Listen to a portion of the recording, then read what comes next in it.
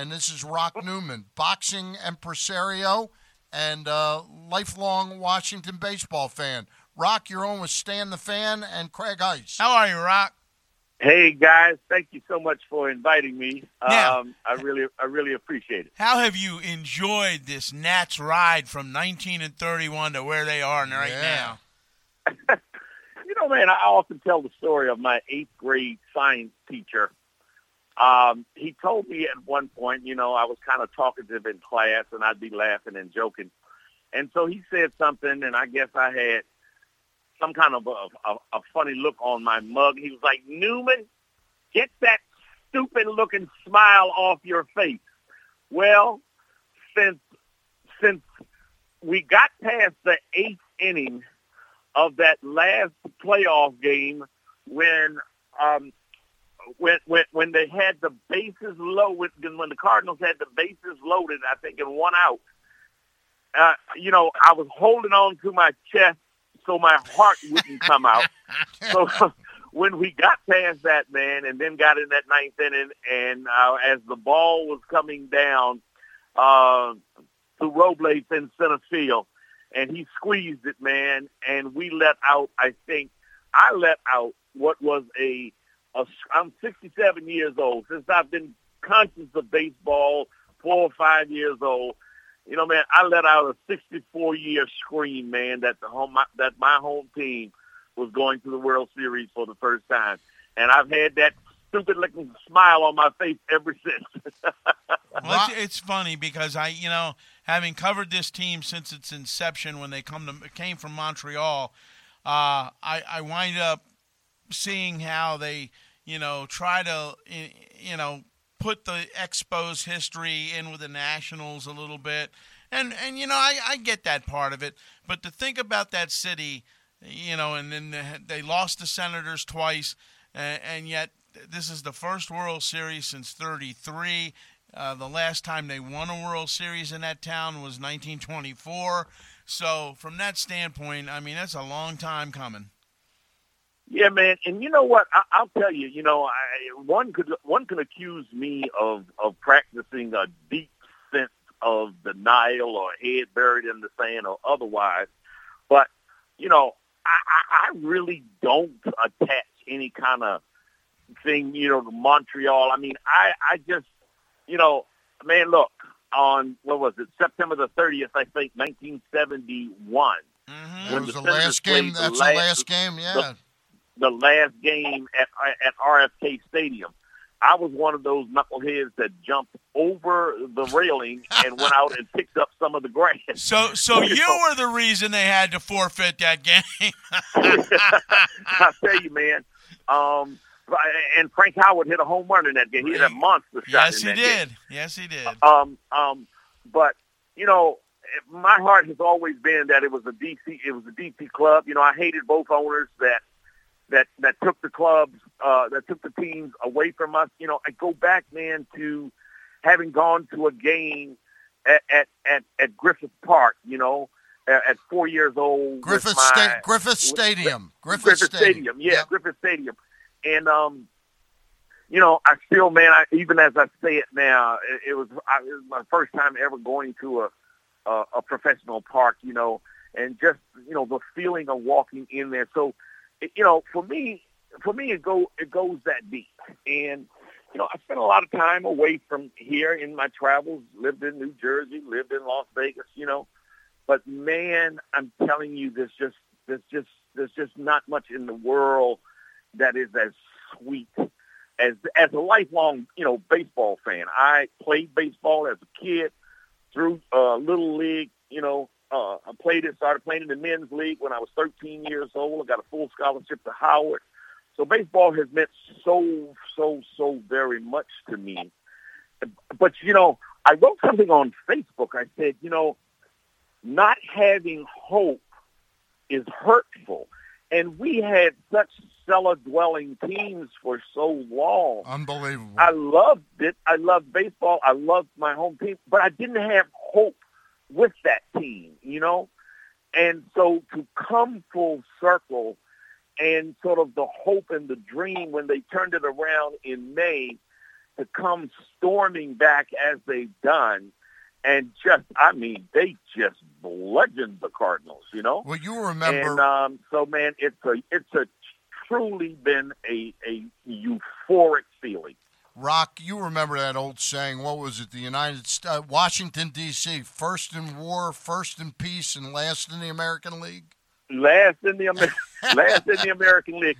I mean, but still, again, as a kid, you remember all the names. Chuck Cottier at second base, who couldn't hit his way. He couldn't bust as Riddick Bowe used to say, he couldn't bust a grape in a fruit fight. Eddie Brinkman at shortstop, Aurelio Rodriguez at third, Paul Casanova behind the plate. Don Locke in center field. That's right, Don Locke. That's right. Freddie Valentine.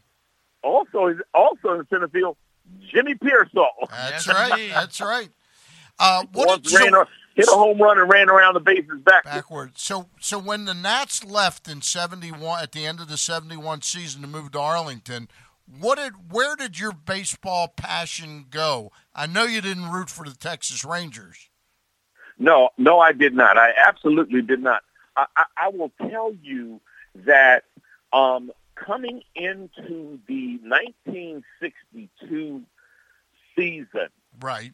Most of my family were diehard Dodger fans, and I kind of always was the oddball, Yep. And because I so worshipped Willie Mays, I became a San Francisco Giants fan. God, you and I are exactly alike. Yep. Willie Mays was like a dad to me. The kids, how you play dozens on the playground and talk about your mom. They wouldn't talk about my mom. They would say, Willie Mays struck out last night. I was like, no, he didn't. He never strikes out. And so I really became a San Francisco Giants fan. And then when they pretty much broke up, they played the Yankees in that World Series, man, and Willie McCovey hit that blistering line drive that Bobby Richardson speared at second base. Yep. You had, and so after that team broke up, I really more sort of identified with certain players, Okay. I was a huge Reggie Jackson fan, Uh-huh. So that's kind of where my sentiments went, and I came back here. I frankly, I was really, really disappointed that the Nationals brass didn't give Dusty Baker another season. I thought he had two great seasons. The team had failed in the playoffs. I just didn't think it had a whole lot to do with Dusty. I was disappointed about that. But, man, I'll tell you something. Seeing how Martinez has brought this team together, it is really something amazing. And you've got a good group of guys there. There is something that I think has a lot of value. And you look at it and you see other teams doing it. It's not who won the most games during the season necessarily. It is, man, about the team that comes together and surges at the right time. Yeah. And this Nats team has absolutely done that. And you it know, doesn't. I like their chances against either the Yankees or the Astros. Well, Rock, they are a team that has surged at the right time, and I think the baseball gods are looking on us favorably. Well, Rock, it doesn't hurt to have four guys that can throw the ball like that to go out to the mound either. Man, I had some really, really, really great seats. I was sitting in the fourth row behind home plate. And so at one point, one of my teammates, saw me on camera. He was watching the game from home, one of my former teammates. And he was, man, like, what do you think about that heat that Scherzer's breaking? And what do you think? But, and I was like, I just think I would be probably an invalid if I had to try to, compete against that kind of heat.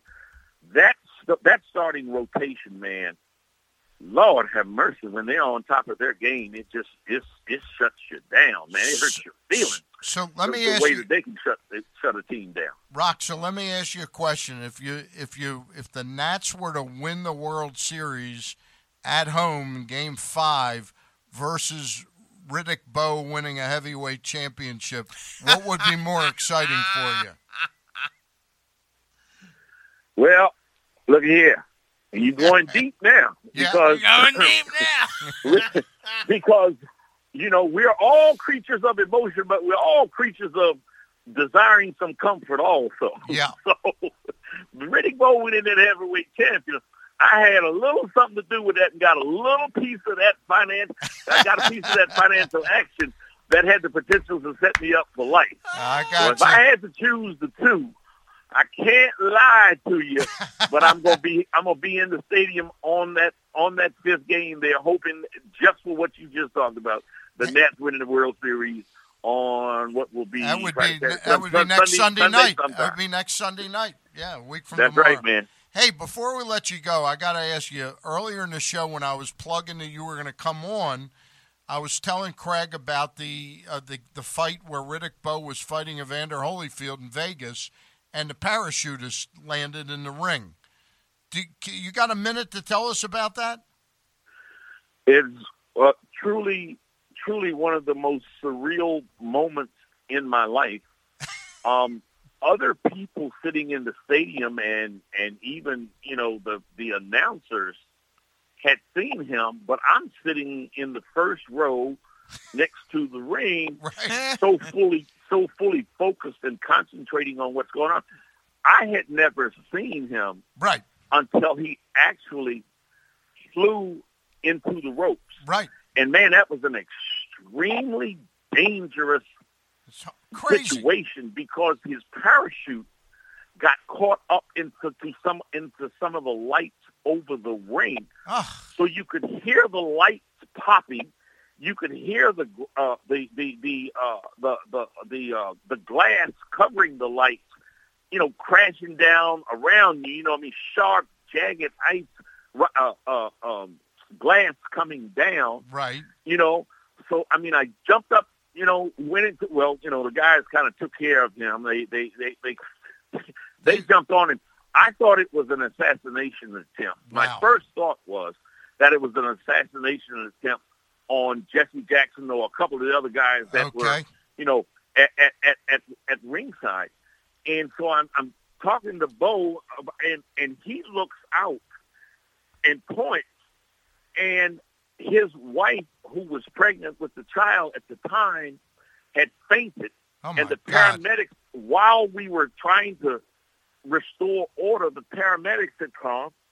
She was being wheeled out on a stretcher to the ambulance, and he and I were having a discussion about whether he was going to jump out of the ring to go help her, help his pregnant wife, or get back and fight Holyfield. And it was just, wow. It was absolutely surreal. I remember James Brown was part of the HBO broadcast team. Yep. And him coming up and to try to interview us, hell, man, I don't know what he said or I don't know what I said. It was a moment. It was an absolutely bizarre night. It was unbelievable. I watched. And I've always thought that really saved Holyfield. Bo had started out slowly. What round was it in? Like the fifth? That was, I think, the seventh round. I think that was the seventh round.